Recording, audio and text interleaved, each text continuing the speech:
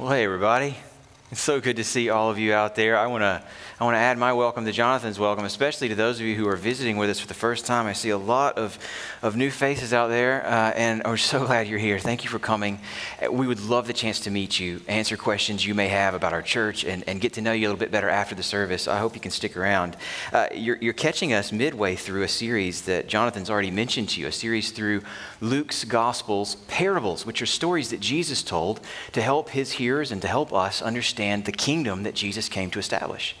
It's a kingdom that's at the heart of what he's for, and it's a kingdom that's often misunderstood. The parables are a tool that Jesus uses to help clear away the misunderstanding and clarify not just what that kingdom will be like, but what it would mean for us to embrace it in our lives right now. And the parable we're going to look at together today is found in Luke chapter 14. So I want to invite you to take your Bible and turn over to Luke 14. It'd be really helpful to you and to me if you had it in front of you as we work our way through it verse by verse. We're going to be in Luke chapter 14 and cover mostly verses 15 to 24 with a little nod to verses 12 to 14. This week I read an article entitled, and I quote, "Brilliant Restaurants That Won't Let You In," end quote. As it turns out, there are quite a lot of these restaurants that won't let me in. Some real doozies on this list. Let me just give you a couple of examples. Take, for example, the illustrious Fat Duck restaurant in the UK. This restaurant receives roughly 30,000 calls a day requesting reservations, none of which are available for until the next 4-month period goes live, at which point, if you're on the phone at the right time and can afford the $400 plus per plate, excluding drinks price tag, you can get in. Consider, for example, the most exclusive Italian restaurant in New York City. This one's been packed out since 1896, but it's literally impossible for you to get a reservation to this restaurant. They don't give them out. All of their tables go to regulars. The only way to become a regular is to eat there regularly, which is to say you can only go to this restaurant and enjoy this exclusive Italian food if you get invited to go by somebody who's already been before. And then there's Markham's, a restaurant in Central Florida. I'm just going to quote to you the description of Markham's restaurant. At Markham's, it's not about who you know, like with this Italian place, or how much you can pay, like with the Fat Duck. At this one, it's all about where you live. The only way you can dine at Markham's restaurant is if you live in Golden Oak, Disney's gated community just 4 miles from the Magic Kingdom. For that, it may take the cake for the most expensive and the most exclusive restaurant, as you'll need to buy a house before you can even try to buy a meal. Uber exclusive and too good for you dining options is nothing new. I mean, we've got plenty of those type restaurants, even here in our own beloved Music City. But what if the greatest meal in the world were open to everyone? That's the scenario that our parable this afternoon puts in front of us. It's a parable that pictures the kingdom of God, like all of them have been trying to do in one way or another, pictures the kingdom of God for us. In this case, as a joyful, overflowing, endlessly wonderful banquet with an open invitation. And if such a meal existed, one that everyone could get in on, well, that would shift the question, wouldn't it? The question then, in that case, would not be like, can I get a table? The question then would be, are you willing to join? Not can you get in, but do you want to? That's the question Jesus puts to us as he describes his kingdom in this parable. And I want to walk it through with you, I'm going to begin reading in verse 12, but I want to walk it through in just a few steps. What I want to do is first show you one astonishing truth about God. It's foundational to the parable. It comes really quickly, right in the setup, and he moves on, but you won't understand the rest of the parable without it. One astonishing truth about God, and that astonishing truth about God will then set up 2 probing questions for us. One astonishing truth about God, 2 probing questions for us. I want to begin by reading the parable. Would you please stand with me now in honor of God's word while I pick up in Luke chapter 14, verse 12. Friends, this is God's word to us.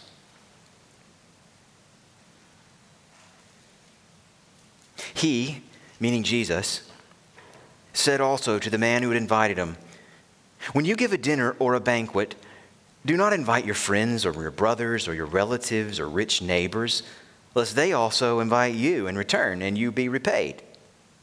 But when you give a feast, invite the poor, the crippled, the lame, the blind, and you'll be blessed because they cannot repay you. For you will be repaid at the resurrection of the just." When one of those who reclined at table with him heard these things, he said to him, "Blessed is everyone who will eat the bread in the kingdom of God." But he said to him, "A man once gave a great banquet and invited many. And at the time for the banquet, he sent his servant to say to those who had been invited, 'Come, for everything is now ready.' But they all alike began to make excuses. The first said to him, 'I've bought a field and I must go out and see it. Please have me excused.' And another said, 'I've bought 5 yoke of oxen and I go to examine them. Please have me excused.' And another said, 'I've married a wife and therefore I cannot come.' So the servant came and reported these things to his master. Then the master of the house became angry and said to his servant, 'Go out quickly to the streets and lanes of the city and bring in the poor and crippled and blind and lame.' And the servant said, 'Sir, what you've commanded has been done and still there's room.' And the master said to the servant, 'Go out to the highways and hedges and compel people to come in, that my house may be filled. For I tell you, none of those men who were invited shall taste my banquet.'" This is the word of the Lord. You can be seated. One astonishing truth about God. Here it is. Let me tell it to you, and then I'll try to show it to you. The astonishing truth about God that is the foundation for this parable and the key to understanding anything that comes next is that God has invited you to complete and endless satisfaction through his friendship. The astonishing truth about God is that he has invited you to complete and endless satisfaction through his friendship. Friends, did you notice at the beginning of this parable the comment that inspired it? One of these folks that Jesus is eating dinner with says, "Blessed is everyone who will eat bread in the kingdom of God." It's not that this guy is just really, really excited about the bread that's coming in God's kingdom. It's not like there's some sort of proprietary recipe. It's not super bread. That's not what his focus is on. No, what this guy has in mind is actually the same thing that Jesus has in mind when Jesus starts this parable with a man who throws a great banquet and invites many. Behind this man's comment and behind Jesus' parable is one of the main images that the Bible uses for the kingdom of God.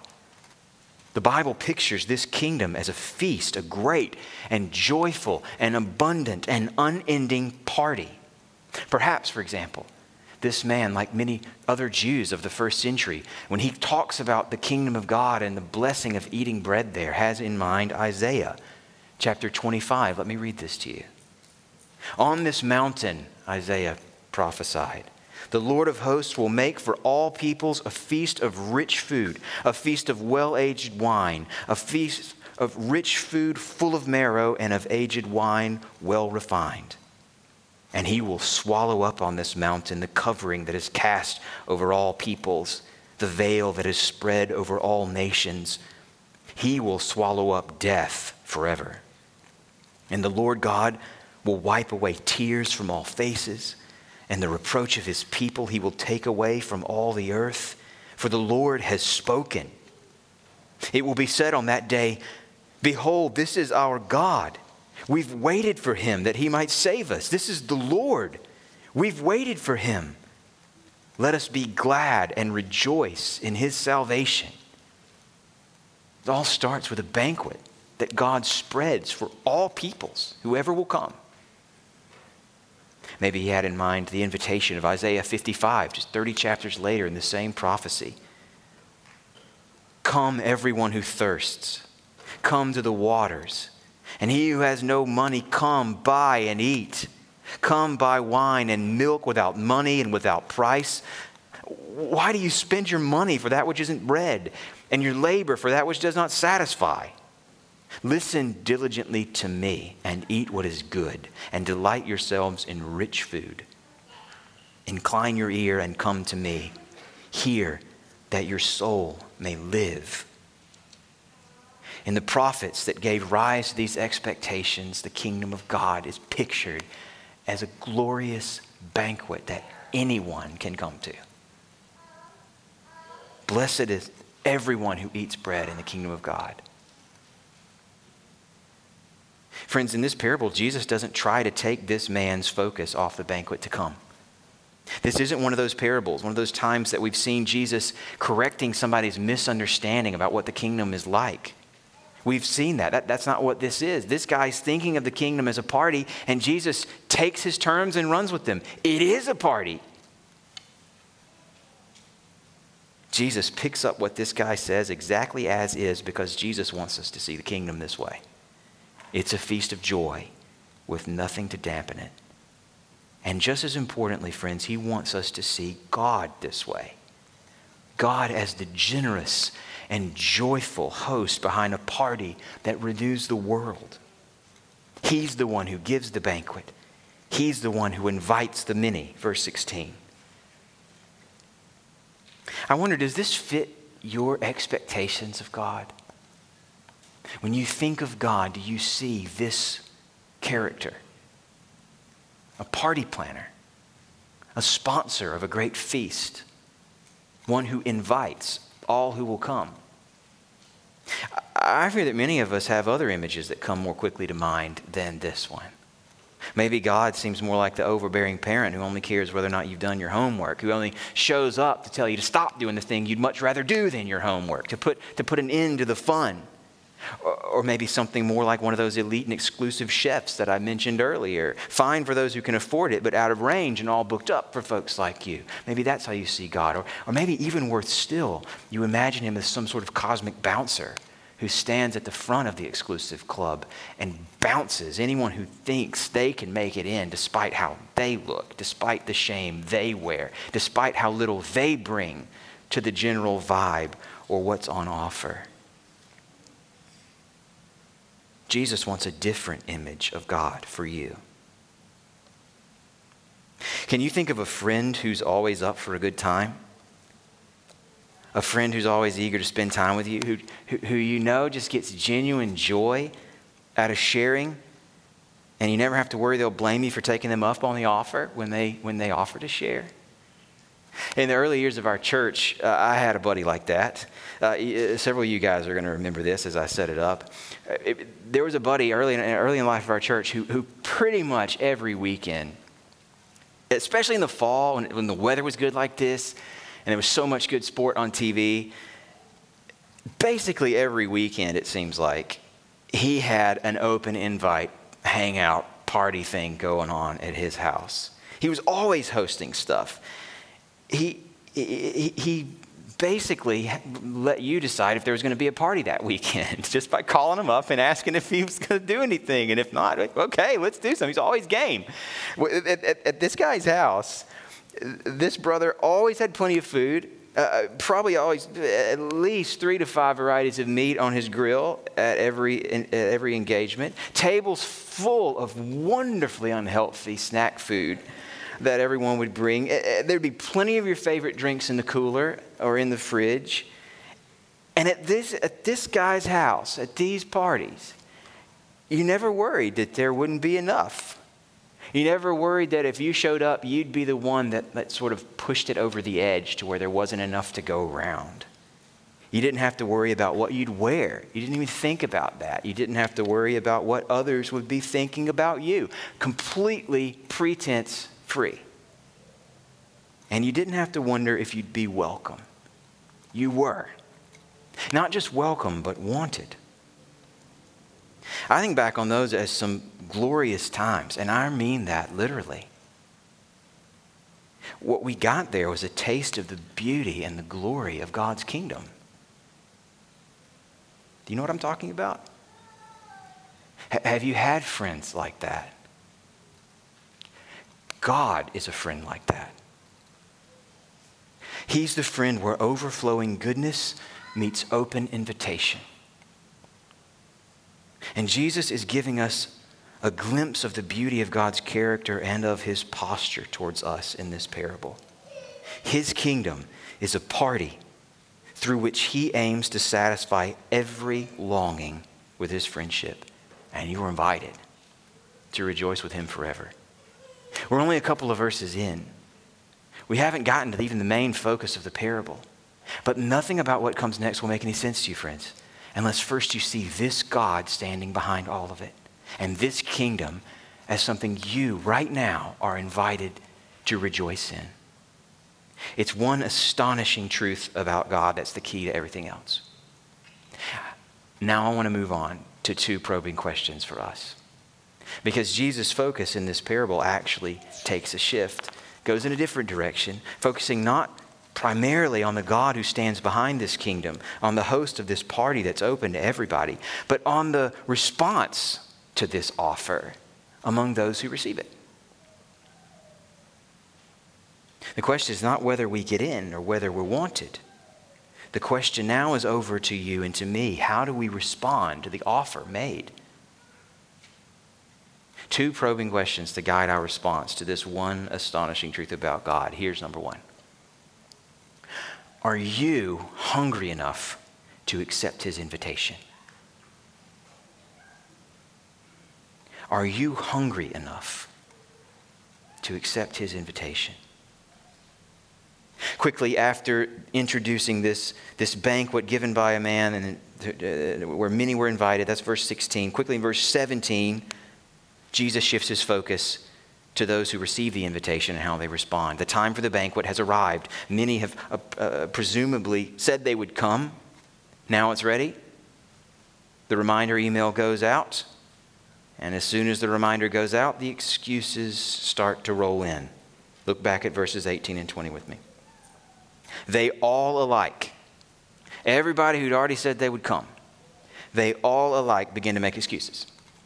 The first said to him, I bought a field and I must go out and see it. Please have me excused. And another said to him, I bought 5 yoke of oxen. I go to examine them. Please have me excused. And another says to him, I've married a wife. I can't come. Have me excused. What's going on with these excuses? At least a couple things. And the main one, like the flashing red light, don't miss this part about all these excuses, is that they're terribly, terribly lame. It's meant to be obvious. It's not that there's any specific problem with any one of these things that these people are prioritizing here. It's not wrong to buy a field or some oxen or to get married. They're all fine in themselves, but come on. I mean, blaming a no thanks on your spouse is the oldest excuse in the book. And who buys a field or 5 yoke of oxen without looking at them first? I mean, you don't not examine the oxen before you buy them. That's a lot of oxen. There's a lot on the line. The point behind these excuses, especially since none of these things is really incompatible with taking a night off and going to this party, the point behind these excuses is painfully clear.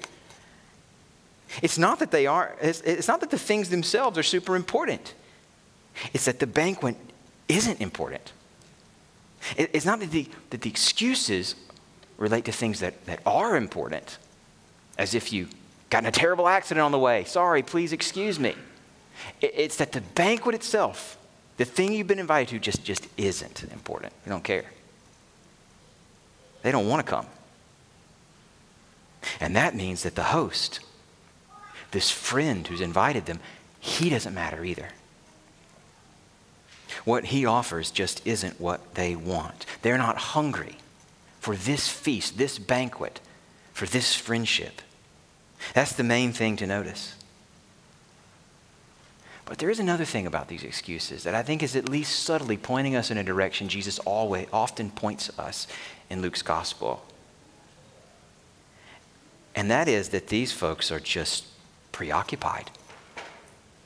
They're invested in the lives that they're building for themselves now, in the tactile, tangible, seeable, touchable, short-term, measurable, alluring benefits of life in this world. Throughout Luke's gospel, Jesus warns us that wealth and possessions and short-term thinking can keep those who see and hear of the good news of his kingdom from responding to it, from claiming it for themselves. Jonathan preached a few weeks ago from the parable of the sower on the different ways that people respond to the gospel when it's come to them. And one of the ways not to respond was the picture of this seed falling in the midst of thorns that as it grows up, choke the life out of it. And Jesus tells us there, these thorns picture what he calls cares and riches and pleasures of life, good things, even gifts of God, that steal our appetite for the kingdom to come.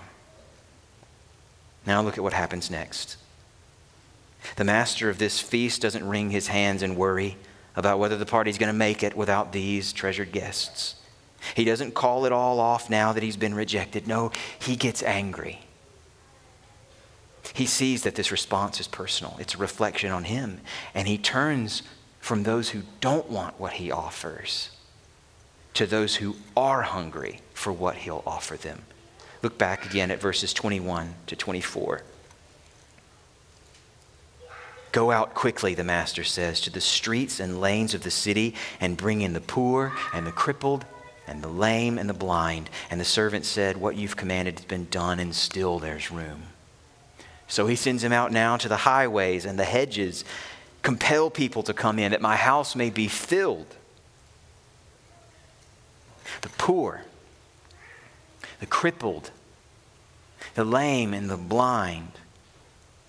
Friends, these in this time, in this place, were the outcasts. The ones who will bring nothing to contribute to this feast and offer nothing to the buzz of the event. Those in the highways and the hedges, think of these as most likely beggars, not permitted into the city walls, forced to live out on the margins and the periphery, forced to beg what they can from those who are coming and going from the city that won't have them.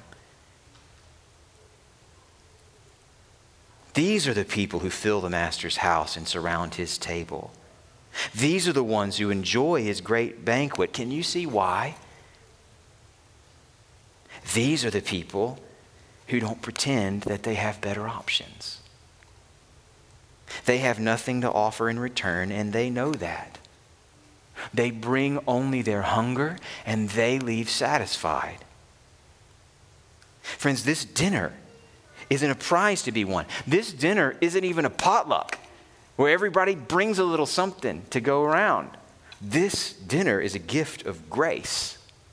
That's what Jesus wants us to see here. And what he does by giving us this picture is also hold up to us a mirror. As in all the parables, we're meant to look for ourselves here, especially in those who respond or don't to this powerful and precious offer. What do you see? Friends, the more options you have before you for pleasure, for power, for prestige of one sort or another, the more likely you'll be to shrug your shoulders at Jesus and what he offers to you. To say thanks, but no thanks to the offer of this feast, and to keep on pressing your own advantage in this life as long as you can.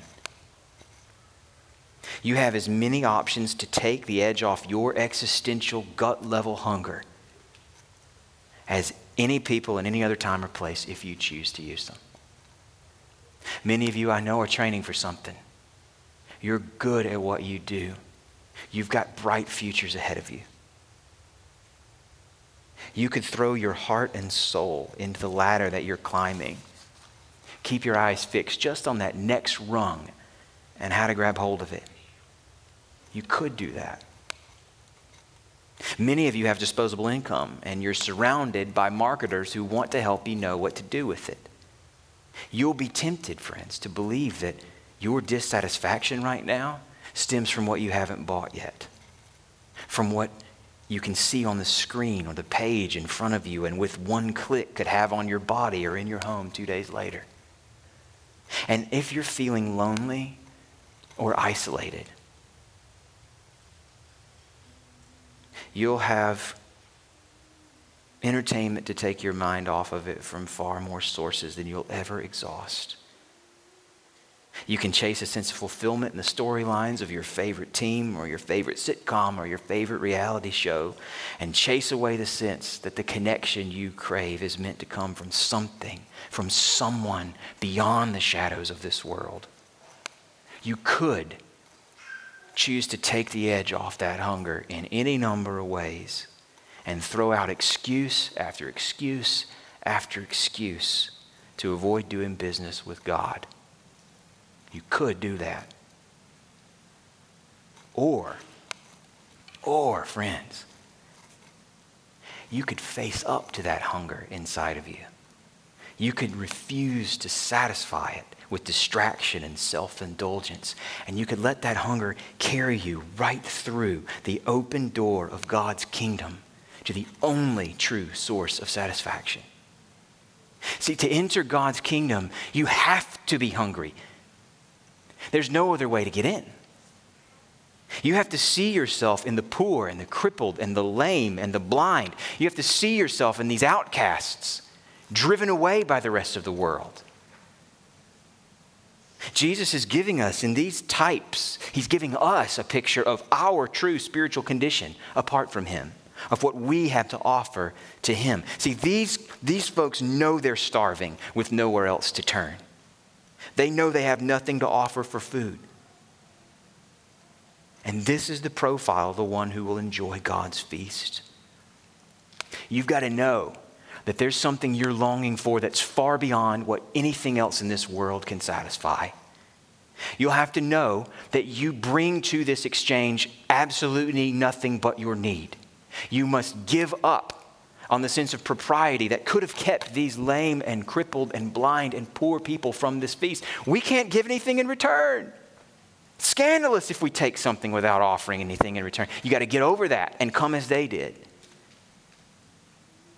But if you know this hunger is in you, if you know nothing else will satisfy it, and if you know you can't pay for it, then friends, you can have it.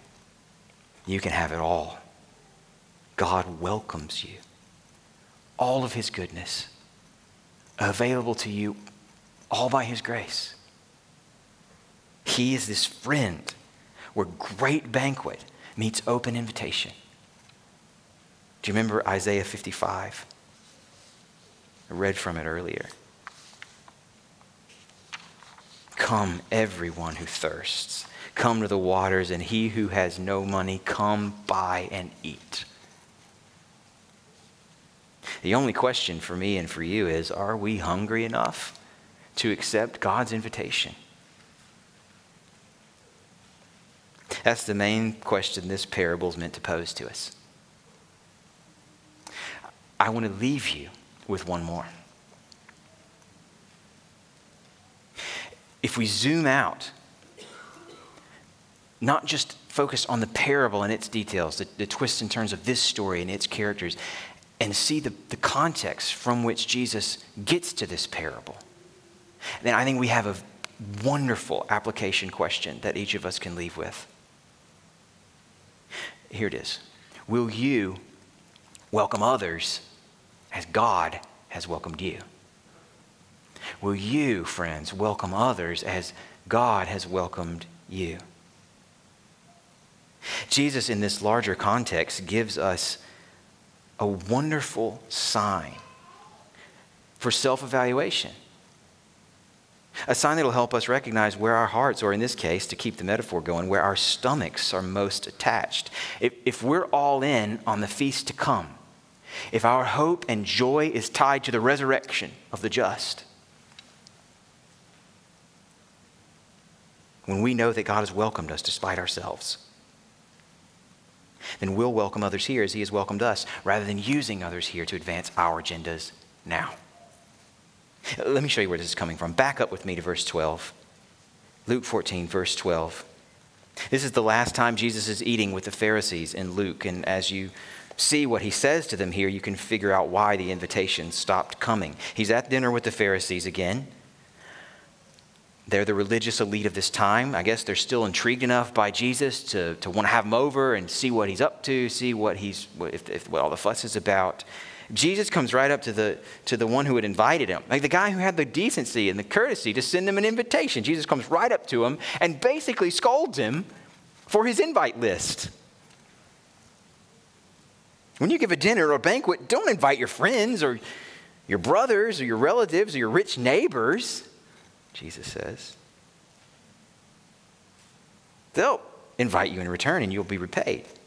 When you give a feast, look at his list. Instead, invite the poor, the crippled, the lame, the blind. Does that sound familiar? And you'll be blessed because they can't repay you. You'll be repaid at the resurrection of the just. Notice what Jesus is calling out here. The politics of the dinner table.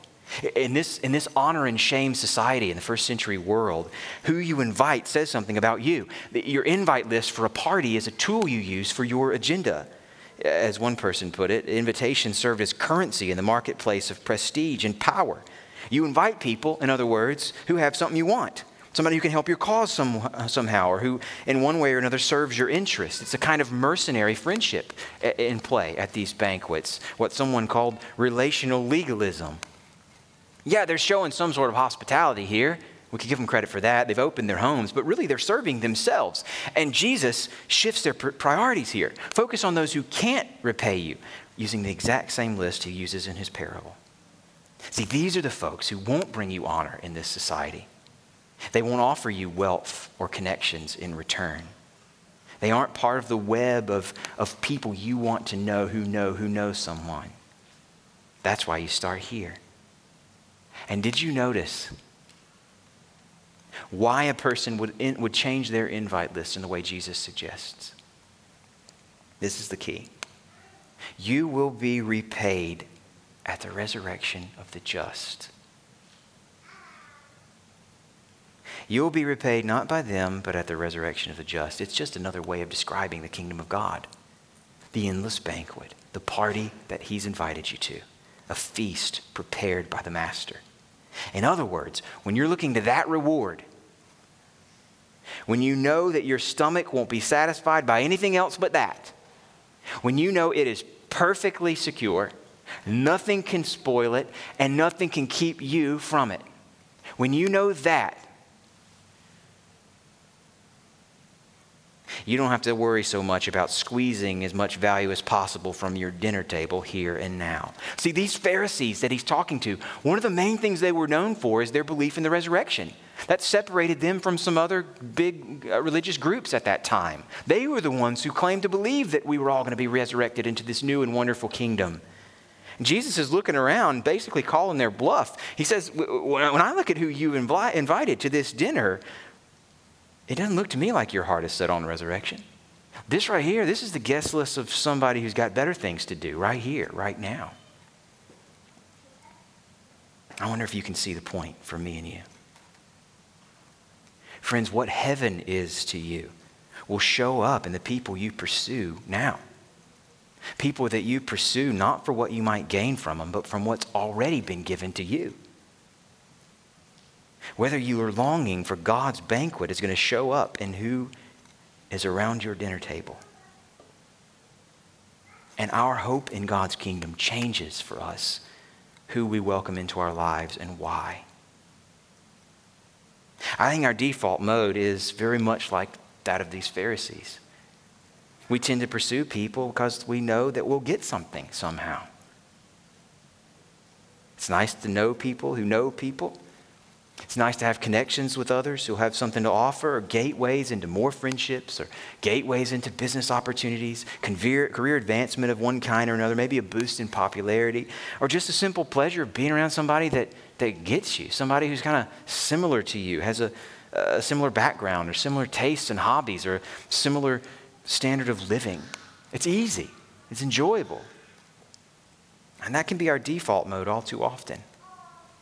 But what Jesus is showing us here is that if our hearts are tethered to heaven, if our stomachs are hungry for what only the kingdom of God and that banquet to come will satisfy, if we're freed, in other words, from pressing our advantage here and now, well, then you can welcome others as he has welcomed you. So I leave you with the dinner table inventory. Friends, one of the clearest signs of where our stomach belongs is who shares our table. Think about it. And think about it not as some sort of standard to hold up and pass judgment on your past behavior, but as an opportunity that God's grace has now put in front of you for your future. I'm headed to that banquet. He's offered it to me. He's welcomed me. Who can I welcome in his name? Father, I pray that you would give us eyes to see how to honor you right here, right now, in the way that we treat those who reflect our condition before you. Those who have nothing to offer us in return, perhaps, nothing that we can see right away. We pray that you would help us to honor you in our posture towards others. And we pray that our lives now and our relationships with each other now would be driven not by any kind of fear over whether or not we'll make the invite list in the end, but joy and hope over a banquet that's already ours. We pray to you in the hope that Jesus has given us. And in his name, amen.